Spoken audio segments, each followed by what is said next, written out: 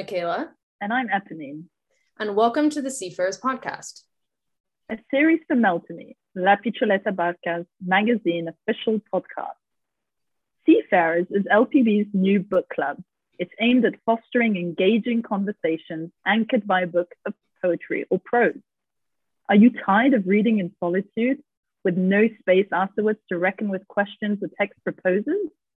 Are you in need of deadlines or the company of others to read or finish books? Or perhaps you're wanting to discuss the classics in an informal setting. Seafarers seeks to provide an open space for anyone to propose a book to read for the group and lead a discussion in a way they may not feel able to in other settings. The Seafarers Podcast hopes listeners will feel welcome to not only seek out the books discussed in conversation, but feel more open to ask themselves and others questions inspired by the texts explored. For more information, please visit the website and contact us at the email listed there. Without further ado, here's the next episode. In today's episode, we'll be discussing Clarice Lispector's book, Agua Viva. Novelist, short story writer, and journalist, Clarice Lispector was born in Western Ukraine to a Jewish family who fled to Brazil to escape anti-Semitic violence.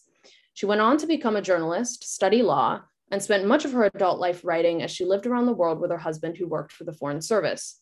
She returned to Brazil in 1959 and lived in Rio until her death in 1977. Lispector's writing style is characterized by a blend of poetry and prose. Her texts tend to be concerned with a moment of rupture in an otherwise orderly life that causes a spiritual crisis within the protagonist, who tends to be a woman in search of her own autonomy. Lispector is one of the only women writers, a contested category in of itself, to have written texts in conversation with her own inner life as she aged. Her first book, Near to the Wild Heart, was published when she was only 23, and her last book, A Breath of Life, was published posthumously. She is most known for those two works, as well as The Passion According to G.H., a book she wrote in the second half of her life. In this episode, the book club discusses one of Lispector's more remote yet rigorous texts, Agua Viva. Structured as an unordered meditation on the nature of life and time, it has exercised a powerful influence on Brazil's greatest artists. One musician read it 111 times. Formally innovative, philosophically radical, and stylistically playful, this English language translation by Stefan Tobler from New Directions Publishing begins with the incomplete sentence, "It's with such profound happiness."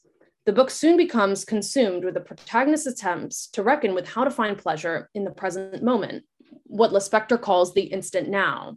By positioning the painter protagonist as a thinly disguised version of her own work as a writer, Lispector calls into question the relationship between words and images, meaning and the evocation of it, and gives us permission to bear witness to her own search for how it feels to create art about what it means to live in the present moment. We hope you enjoyed this episode. Well, welcome to our first meeting. This is, of course, the first meeting, so we have no rules coming into it, except that we want to talk about this book. And Epo and I will really quickly talk about sort of why we wanted to start the book club, and then we'll get into the discussion, because we want to make sure that you all are excited to be here and are able to talk about what you want to talk about in the space. But super quickly, just to introduce myself for anyone who doesn't know me, I'm Michaela. I use she, her pronouns, and I am an editor at LPB and also starting a new column, which we'll talk about the new format in a second. Yeah, for people who don't know me, I'm the editor of the thread. I see Daniel's here, which is always really nice because Daniel wrote a really good thread towards the beginning of the column. So what else do I do? And I sort of manage the film screenings and the book club with Michaela now.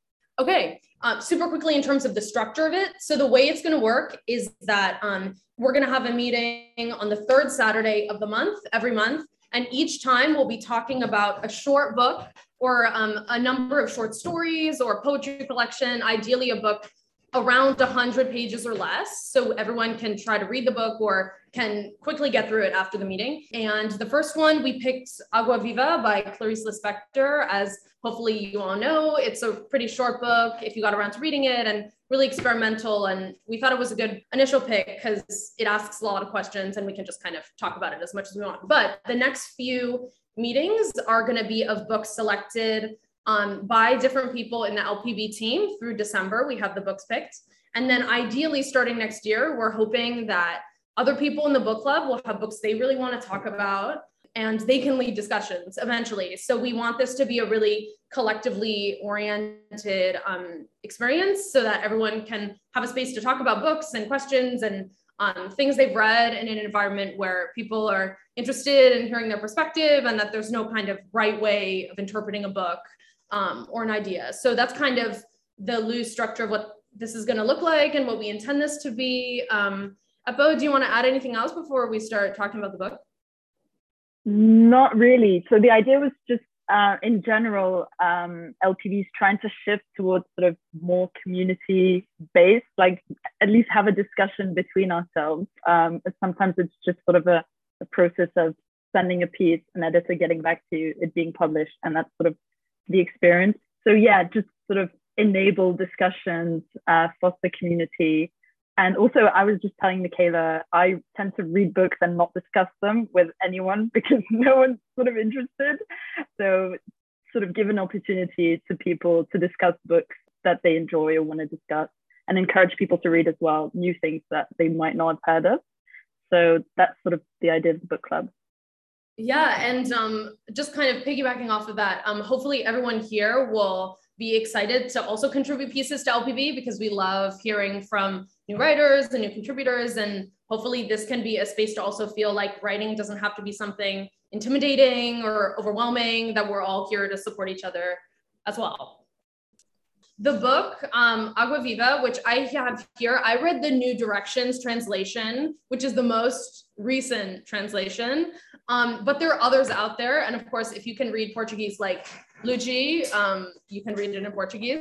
So the book kind of is about a really unordered experimental meditation about what it feels like to live in the present. I think the book is structured based on the thoughts of this unknown protagonist, who I interpret as a kind of loose version of the author herself, though a little bit different. So the whole book is kind of trying to find ways of expressing the kind of granularity of what it feels like to be in the present. And sort of, she calls the present the instant now, at least that's sort of the translation of it, and trying to kind of get into the details of that. And I think it's really significant that it was written near the end of her life as well. Like, I feel like the kind of presence of death coming closer, I felt when reading it. Early on in the book, there are two quotes I just want to mention, and then we'll open up the floor to this. But on page 4 of the New Directions, she asks that she wants the readers to hear the book with our whole body. And I wanted to just bring that in. The kind of music plays a really prevalent role in this book, like the experience of the reader kind of having a sensual, evocative presence. And as the person the book is directed toward, I thought was really interesting. And I wanted to talk about, for those who read it, if they felt like it was a sensual experience, and for those who haven't read it, sort of what that means to them. What does it mean to hear the book rather than read a book, you know?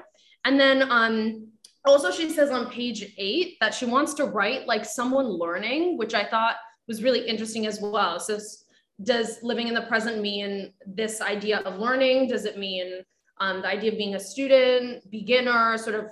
Those were questions I had. So I wanted to kind of start at the beginning, and I've been talking a lot, so I'll stop. But if anyone has any responses to kind of what it felt like to read this book, and just kind of from the beginning, or what it felt like, how would you write about what feelings, how it works in you? I don't know. So just to start us off, I haven't read Finnegan's Wake, of course I haven't, but I've heard that people say about it that it's not a book about some experience. It's not depicting an experience. It is the thing that you're supposed to experience. Just the act of reading it is supposed to be sort of the plot is you reading the book. It's sort of just about how you go sentence by sentence, you know, feeling it as you go. I wouldn't say understandability is very high in this either, you know, by intentionally. And with that idea of sort of with the sound of words, isn't there that part where the speaker brings up just like dinosaurs and like names a couple different dinosaurs, and so like I say them like as sounds, and I felt, I guess, I really, that really hit for me, because like, yes, dinosaurs have just such great names. In fact, scientists in general have a lot of great names for things. Like the names of the brain, like neural axon dendrite, these are fantastic words, and I kind of want to use them even though I don't understand them, simply because they're fun to play with. And I really got that out of this narrator, someone who's like, let's let's use language absolutely, but be a little bit maybe suspicious of it, really understand its limitations, and also its inherent fun and sort of the ways you can play with it, for sound versus for meaning. I love that. And kind of piggybacking off of that, I felt like sometimes rather than talking to a reader, the narrator was talking to language itself. Like I felt like occasionally she was trying to direct what she was saying to the structure of language, which I was just thinking about during that comment. But Costa, I saw you raised your hand. Do you want to say something? Yeah, it's sort of related to what Daniel said, but it was more related to your initial sort of phrasing, the framing of the question. So I wasn't sure if I wanted to butt in and slightly change the flow of conversation. So one thing you mentioned was, and that Daniel picked up on as well, was that the interesting part, at least for me, of reading the book was the fact that she talks about this experience of reading the book and how, in many ways, the reader has the same status as the writer. I mean, she has quite a few instances where I can't remember the quotes off the top of my head, but she sort of talks about the reader in the I sense, and then she refers to herself as a you. And there's a very sort of, I feel like there's a very interesting sort of metaphysics of self behind all this that she doesn't explore that much, but which seems to tie a person with the state of mind or experiential state that they're in any given second. I mean, obviously there are reasons why you put yourself in this situation and how you come about there, which might be circumstantial or whatever. But it's quite interesting because you said that she wrote towards the end of her life. And I also feel like it's a sort of ode to what comes after death. I mean, the self continues when the ideas the self had are entertained by others, because, what you're experiencing at any given moment is an idea, is a thought. It's not really something more than that. So, I kind of felt while reading it that ideas are not things that people have. There are things that sort of inhabit people. I mean, the primacy goes to the idea as opposed to the person. And then you can sort of share experiences with other people by allowing these ideas to inhabit you. So I felt it was quite an interesting way of portraying, self, at least, or what the experience of the self is like. Definitely. I love what you just said about ideas inhabiting people, because I feel like definitely my experience of reading it was I just kind of had to go with the language. If I tried to understand every component of it or identify what she was trying to say, I kind of got lost. But if I just follow the thread of the ideas, it like took me somewhere else, sort of like what you're saying. It's an extension beyond the material object or the language. And she also says at one point that writing is just painting with black lines, which I really loved. And this kind of connects to that, and how she talks about different art forms too, and how this conversation between writer and reader and ideas is this ongoing thing beyond the ending of the book. So yeah, definitely. Okay, Nacho, I see you raise your hand. Yeah, I feel that in general, I'm not an expert or a studious of Clarice Lispector, but I feel that she uses plots as an excuse for experimenting with language, and then language invades the text and beats the plot totally, because she says all the time in Agua Viva she's interested in giving the literature that not figurative quality that painting has, or that abstract painting has, or music has, but which is auto-referentiative. But I find this interesting that she says in some parts that she's not able to do it because literature cannot do it. She doesn't say it directly, but she says, I'm going to put some melodies for you to follow, because if not, as abstract painting, which is totally abstract, happens, it can be chaos, to say it quickly. Do you remember, does someone remember that part or those hints she gives? No, I don't. Also because the structure, it's not structured in a kind of linear or narrative way. Things repeat themselves, in strange parts. So I really have no idea where it is in the book. I'm sorry. Does anyone have anything else to say, sort of in terms of continuing any of the strands that were brought up before? I have more questions. Michaela, earlier you said that I think you said it feels like she's uncomfortable with herself, or that it's hard for her to grasp the essence of herself. I'm not sure if I heard you say something along those lines, but it was a quote I had marked out. Anyway. It was part of like the questions listed. Yeah, that sometimes the narrator is like doubting what she's saying, and she has these moments where she's like, "Does this make sense?" And then goes back. That's what I was referring to. Yeah, so she's got this quote. I actually,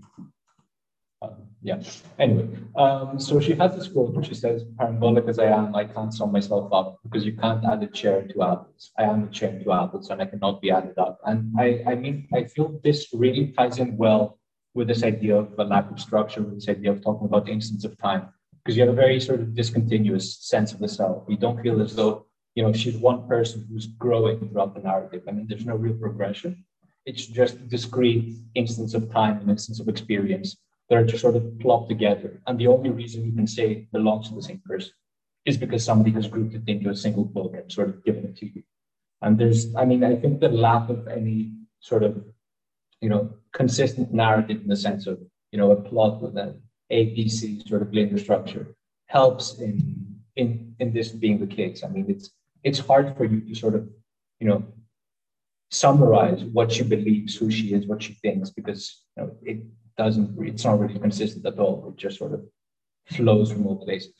So again, I thought this was an interesting way to tie it up with the sort of instance of experience. You can be very consistent with what you're saying, and the reader can sort of accept this quite easily because there's no other structure anywhere. So it's, you just sort of go with it. Yeah, definitely. Does anyone have any comments sort of about the structure and riffing off of what Costa just said?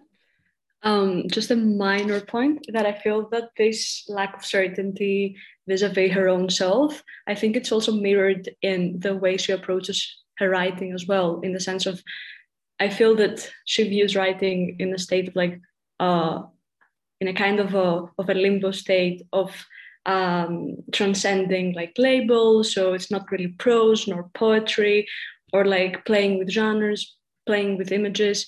And I want to like put on this quote, which I feel that it really shows this sort of elasticity, as she calls it, in a sense. You sent it to me, I think. Oh, sorry. Since like language and writing is such a big part of this whole narrative, and it feels like writing happens to the writer rather than the reader, I also felt quite impressed by the work done by the translator, because essentially I feel that they managed to really, really well to capture the sort of like rhythm and tone that it must have had in the original text, since to me, I didn't feel like I was lacking something. So now to the quote, I feel that the first like 3 lines are very representative. So it goes like, "Elastic, this forest where I survive in order to be in such a mystery. But now I think things are happening. That is, I'm going in. I mean, into the mystery." I think that's a really good summary of how she feels about herself and writing as well, perhaps. I definitely agree. Thanks so much for sharing. That quote is just so beautiful, and I think just like perfectly captures what we've been talking about. And I love what you said about writing happening to the writer and the reader. I thought like, yeah, I actually want, like, can you say more about that, Vasiliki? Like, and also you mentioned the translator too. Like, do you kind of conceive of writing as happening in a trance state almost, or is writing a kind of thing that you surrender to and the writer is kind of plucking ideas from the air? Yeah, so I feel it's a bit like both that you said in an odd way. So I feel that she kind of assumes that she has a reader, but at the same time, it feels like she doesn't really care either. So it's a weird like mix where you feel that you are part of her very esoteric and internal like world, but at the same time, there are moments where you really feel that she addresses to you, or that she has some sort of audience. But the part of like the writing happening to the writer was that there is a struggle in the way that she writes. there is a process, and you feel that it's not something that happens, in an easy or in an effortless way. It's a process, and it's demanding for her to actually express what she wants to express. Definitely. Nacho, I see your hand up. Thank you. I found the quote.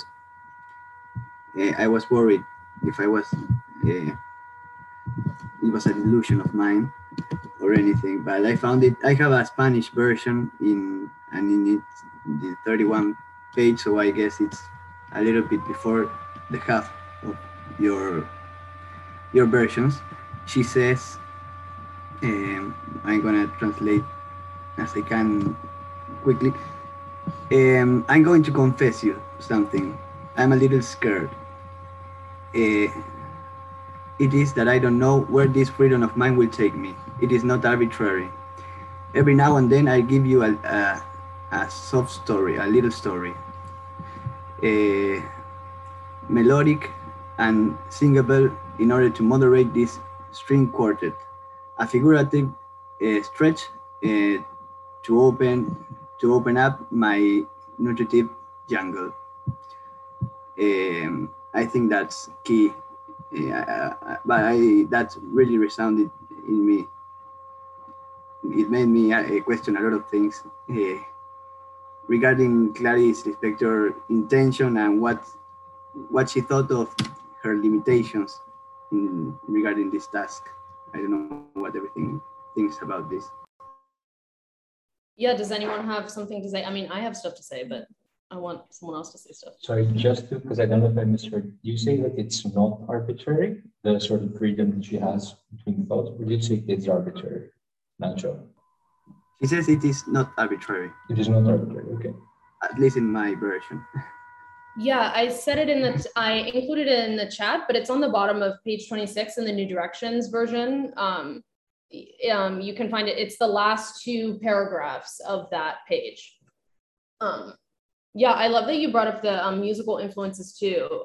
Luigi and I yesterday we were talking about a play that begins with an evocation, this kind of idea in opera or in musicals where there's an overture where you kind of hear part of all that's going to come and a kind of conjuring that happens. And I feel like she really uses music as a through line to help kind of propel you forward. In some ways, like I was thinking about this book as an evocation to then live after. Like, how do you live after reading this book differently than you do when you start? I don't know if I was thinking about that as you were saying that, Nacho. Does anyone have any more comments in terms of music? Anything else? Yeah, so I don't know. I'm quite confused with the passage that Nacho read out because I found it now as well. So it does say that her sort of freedom is neither arbitrary nor liberty, which is surprising to me because I mean I didn't remember the exact passage, but I had the feeling that she would think it's arbitrary because it sort of jumps around from completely unconnected things. So I mean, you know, she jumps around from all these different stories, these different experiences. Suddenly she throws in random words. You know, this, I guess, also poses the question of, you know, how much of the sort of freedom and lack of structure in the book is intentional and how much is, you know, actually a sort of stream of consciousness of the author. I mean, it felt sort of like cheating, but I mean, in the introduction, the translator sort of talks about how this book actually took her a long time to sort of finish and how she stressed over different versions. So, I mean, obviously, it's not completely arbitrary. It's like she just sat down one evening and actually, you know, wrote down what she was thinking. But it's hard, I guess, for the reader to see how she ended up structuring it this way or what she sort of thought of that sort of determined the structure of the book, which is something I haven't really been able to find throughout. So I was just interested if anybody has found some sort of overarching structure or sort of progression or no? Okay, yeah. Okay, it's not just me. Yeah. But Eponine, can you share? I was actually thinking about you when you were saying that. So what do you want to say? No, I don't have insight into that, but I do think it feels intentional for me rather than sort of a stream of consciousness. I think it's quite deliberate as well. because of the way it's structured, what you were talking about before. I think Nacho was talking about that as well. How this is, no, that was you, Costa, about how this is sort of how you go through life as well. It's not sort of this linear thing. And I think so that's sort of reflected in the way she's writing. And I think it's quite intentional. But linked to sort of the structure of the book itself, I wanted to share a quote. I find her writing like absolutely hilarious. And I was telling that to Michaela while we were preparing. And I've got, so this is one quote, and I've got another favorite one for later. So I'll just share it because I was typing it up as I think that was a good sort of thing Costa started. So it says, all this that I'm writing is as hot as a hot egg that you quickly toss from one hand to the other and then back to the first in order to get burned.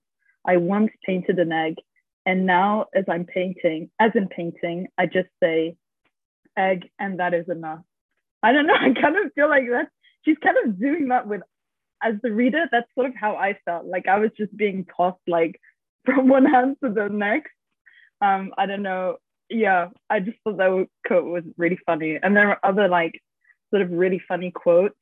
Should I just keep going on this sort of what I find hilarious?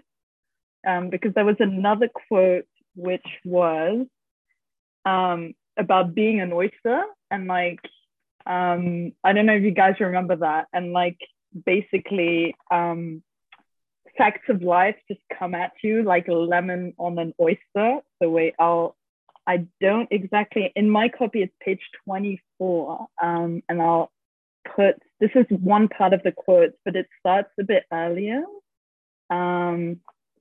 Because it starts, so I've put the second part. So the first part is, the transcendence inside me is the living and soft it, and has the thought that an oyster has. Could the oyster, when torn from its root, feel anxiety? Is it disturbed in its life without eyes? I used to drip lemon juice onto the living oyster and watched in horror and fascination as it contorted all over. And then later she says, I don't like when they drip lemon upon my depths and make me contort all over. Are the facts of life lemon on the oyster? Does the oyster sleep? That again is hilarious.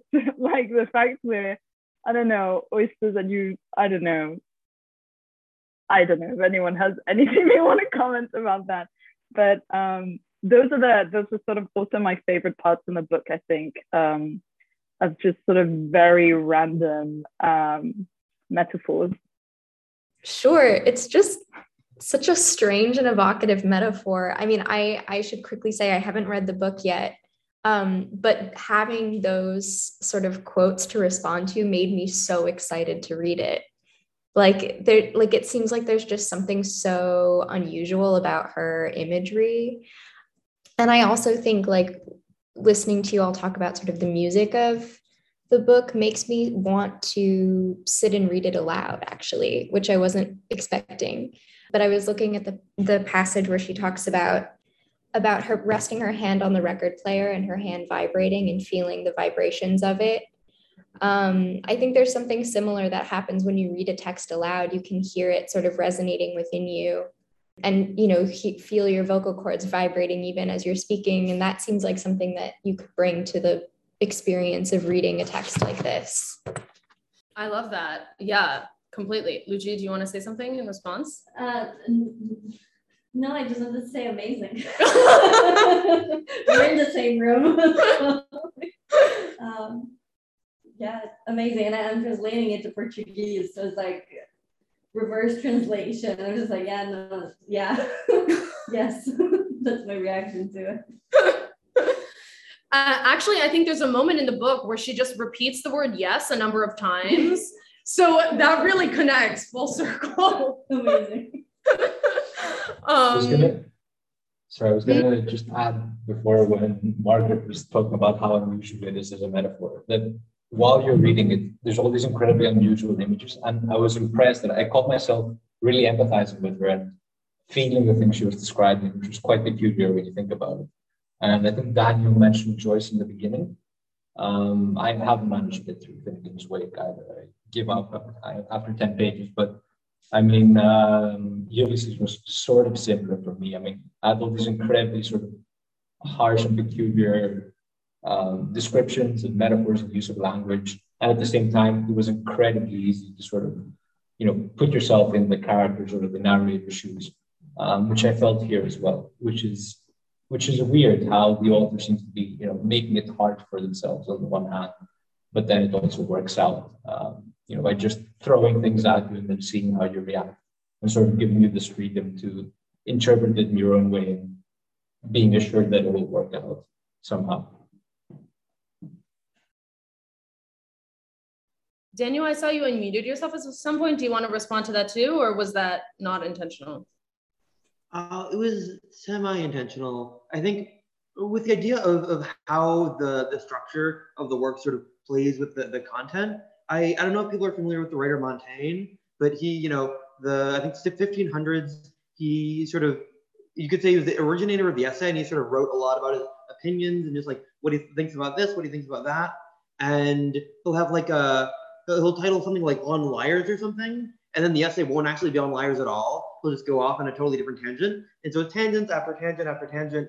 And I remember feeling like a little bit personally, like, I don't know, not personally attacked, but sort of almost a little offended when I found out that he edited his work.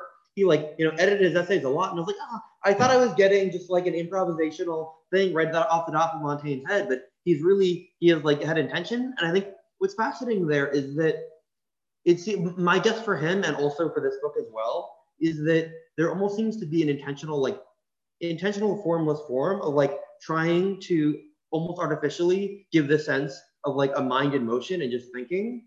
And it makes me wonder if, like, one, if it's possible to write in a way that really, mimics the mind and the way the mind works and thinks. And two, how if you're able to get closer to it by sort of, structuring it more rigorously, and sort of if you can work towards a more natural form for your writing, if that makes any sense. You can unnaturally make a kind of natural feeling piece of prose. Yeah, I love this idea that what sounds natural may be incredibly constructed. I think that's really interesting. And going to what Eppa was saying about it being really hilarious, I think that Kosta, you brought up that quote about it being like, or no, it was not the one that's sort of about it being libertine, but not arbitrary. And I feel like she's constantly trying to trick us and lie to us. And I think that's part of the pleasure of the book, is like in those moments when you're surprised into realizing, wait, was she actually, does she mean this thing that felt really real, but now I don't know if it's real, that kind of doubled experience as a reader. I was definitely thinking about that as you said that. And I see Nacho and Kosta are raising your hand, but I don't want to, but I want to just make sure we include an opportunity for people who haven't said that much to say something, because we're getting a little bit closer to the end of the hour. We still have time, but just to say, and I want to sort of share for people, because this book is so much about what it feels like to live in the present and how to construct that, and then also how it's experienced. For those who haven't read the book, I'm actually particularly interested in your response to this. If you were to describe moments where you felt really present in your body or your life, how would you go about trying to relate that to people? I mean, how does that effort feel really hard to imagine, or how would you go about attempting that? I just wanted to ask to the room, or even people who've read the book. I mean, also we can take time to think about it too. I mean, she advocates for silence, so we can give ourselves like a little bit to process. I feel like that would be like a very Lispector thing to do. So let's sort of, if we want to sit with that, sort of how it feels like to live in the present and how you would go about describing that, or how it felt. I was going to say, I don't know how, but definitely with poetry.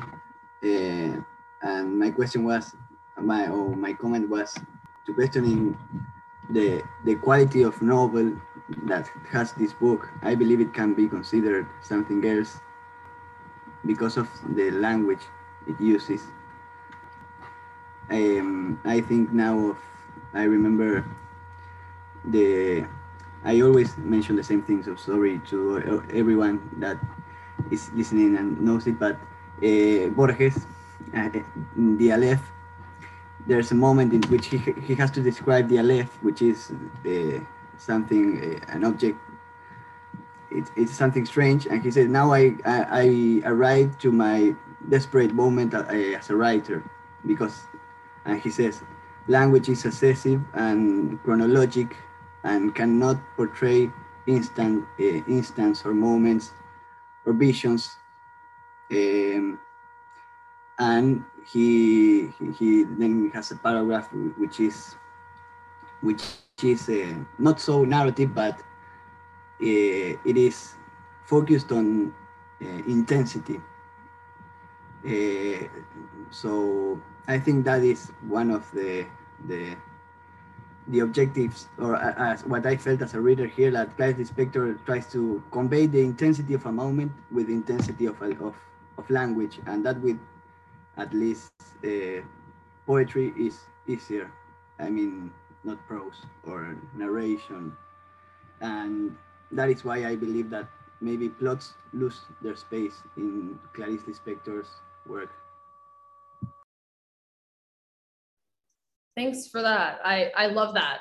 And thanks for bringing Borges too. I feel he definitely belongs in this conversation. So, I mean, but he belongs in a lot of conversations, not just this one. Does anyone else? He's the only writer from Spanish that Clarice Lispector translated into Portuguese. I didn't know that. One short story. Wow. That's really cool. That's our Argentinian pride.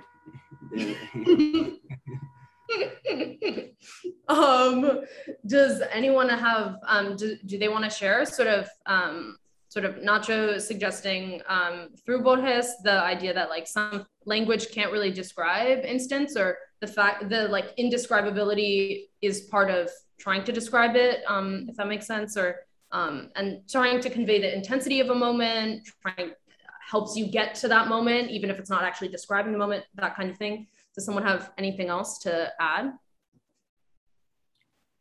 I really resonated, Nacho, with what you said. The thing that popped into my head was the idea of like cryptic messaging. I've been thinking a lot about that, and that's something Michaela and I speak a lot about. I haven't read the book yet, but I also really feel excited to, I don't know, I feel like kind of held within that kind of space that Clarice Lispector is operating within in this book, at least in this work.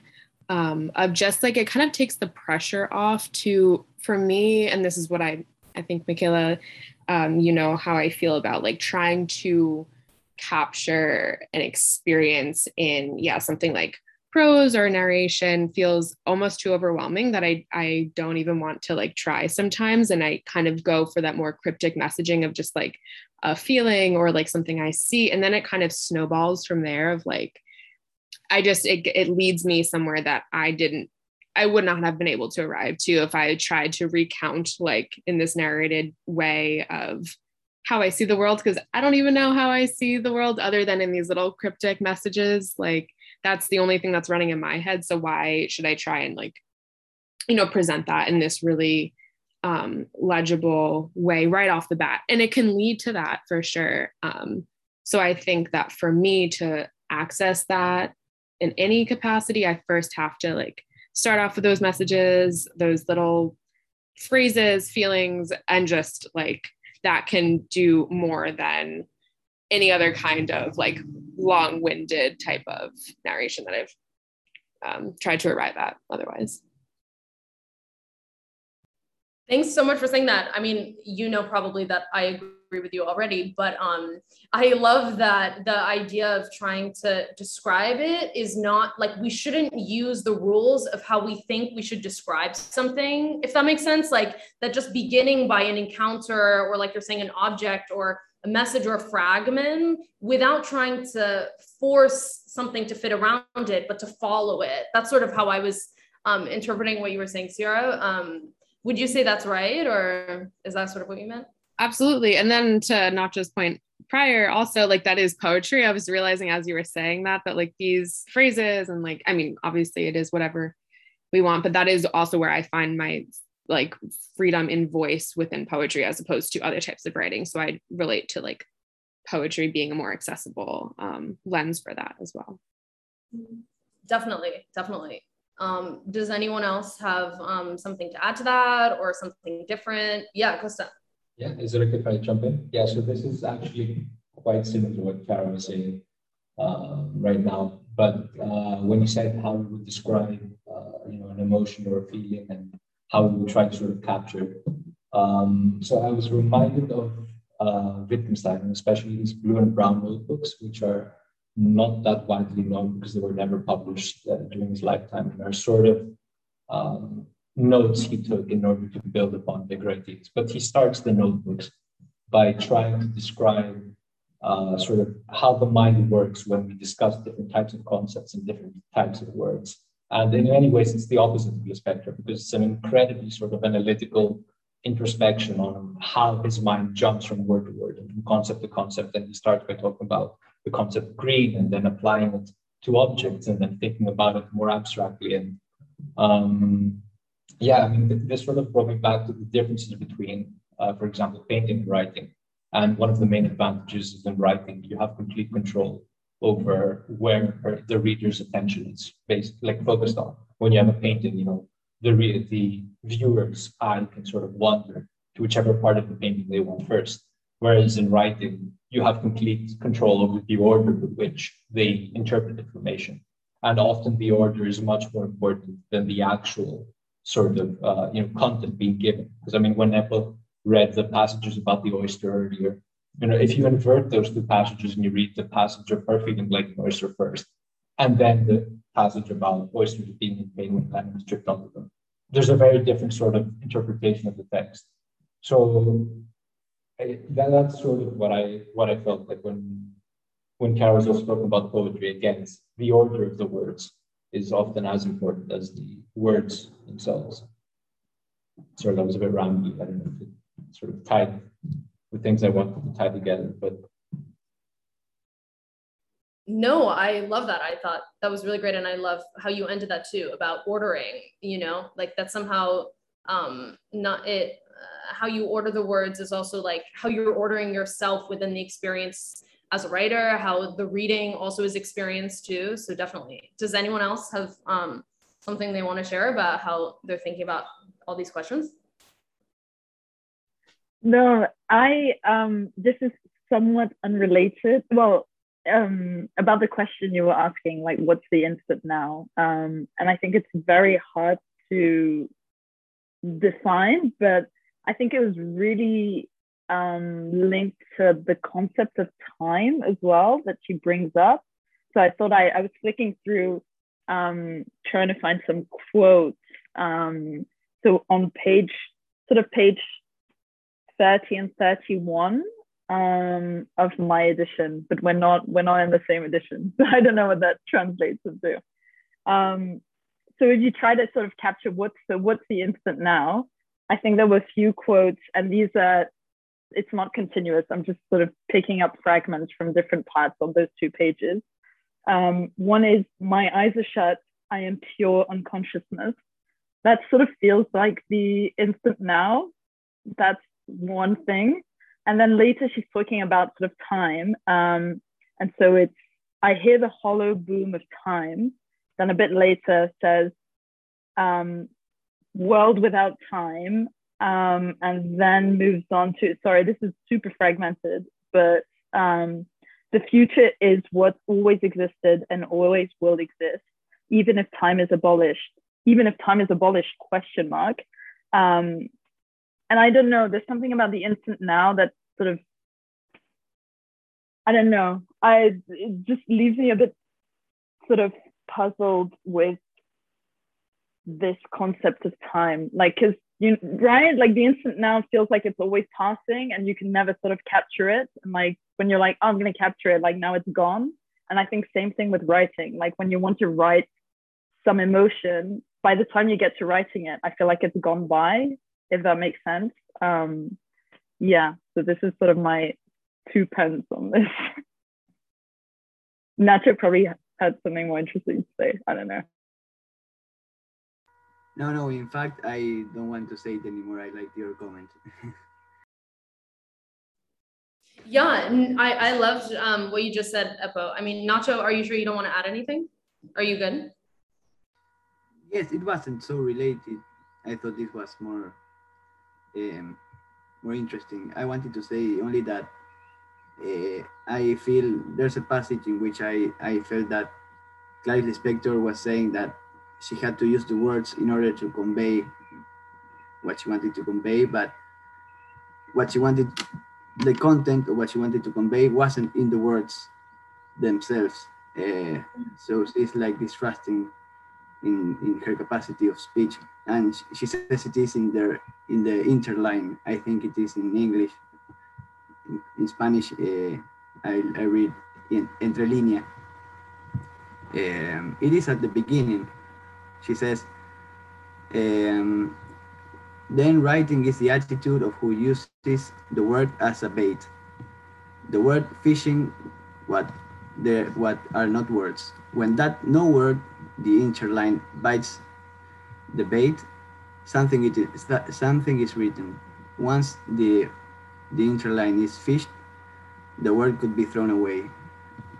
But there's the analogy. The no word, when biting the bait, has added to it. That, I think, is something interesting regarding how to what you asked. And it's something how I feel too. I felt pretty much, I liked it, basically.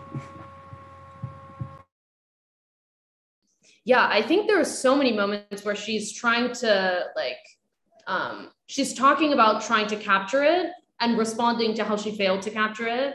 And then other moments where she's just writing, like on page 30, soon after like the section Eppa was going over, like they're just like sentences or paragraphs, you know, like just even in the form of it, like she's just trying to throw things out. Like someone earlier was saying, like, throw things out at the wall and see if any of them stick, you know? And I think part of it is she's vacillating between wanting to really try to capture it and then other moments just not believing at all that it's possible and then like not caring and then trying. And I think that tension is in some ways the plot of the book. I would say we brought up plot much earlier. Like if there is a plot to this book, it's the gesture, you know, it's about the like modification of the gesture in attempts to do this thing all of us have been trying to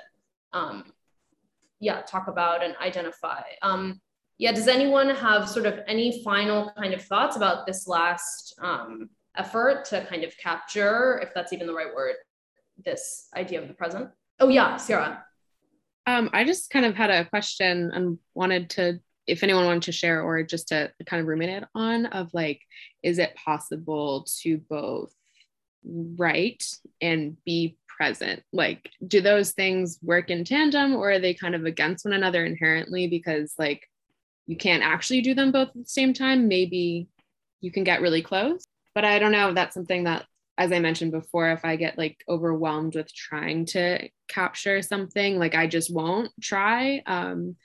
But I do want also to have it captured, but sometimes like I'm just more present to being present. And so this conversation has me wondering if that is just like something to accept as like, maybe I can't have that and that's like fine. Can I jump in there? Because I feel like I definitely agree. It feels like you need to put the present on pause to sort of write about the moment you're living sort of thing. So I totally related to that. I think it's sort of something you have to accept, and maybe relating back to what Michaela was saying about the structure of the book, the fact that it's like super sort of, I mean, throughout, it's just short paragraphs, sometimes just words, sometimes sentences. And I guess for me, that's part of like how she sees the instant now. Like it's a very short, sorry, I'm not like super coherent, but like it's because you can't sort of capture it in longer prose, basically. So I think that's super interesting, relating back to what Michaela was saying about the structure itself. And sort of how I see it back, relating it back to time, and when she's talking about time. And also the metaphor of the chairs, like chairs being stacked up. Sort of, I feel like this is just the book as well. Like it's just sort of things stacked up one on top of the other that don't fragmented and don't necessarily have sort of a more holistic approach to it.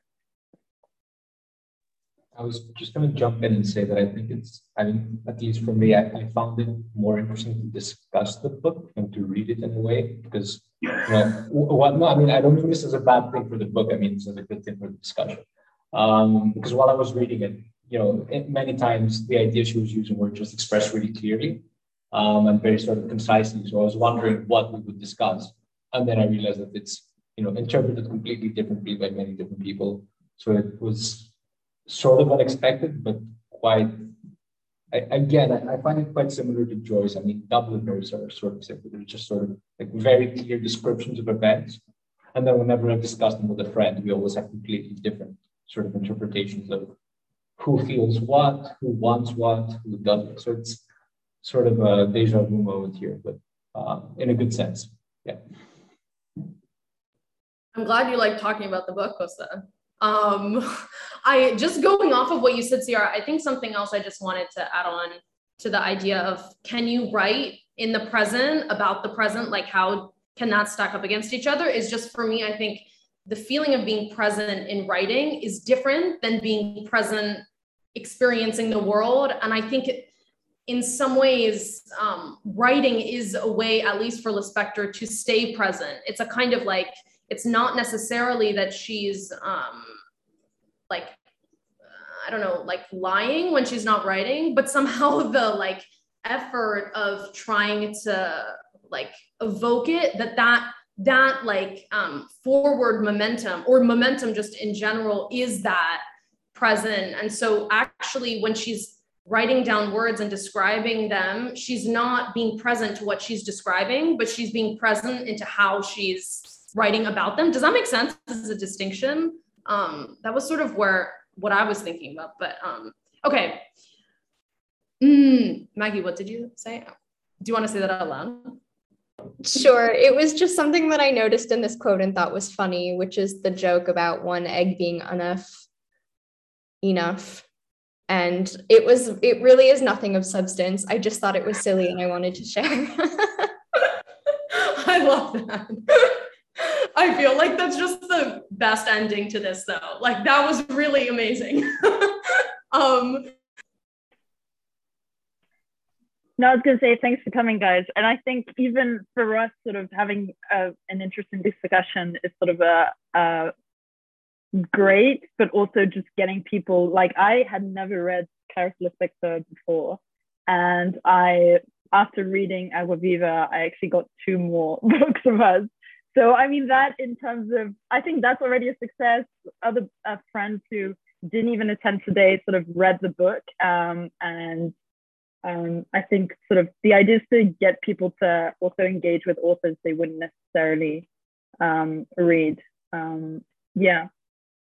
Yeah, so thanks for coming. If that's it, see you next month then, I guess.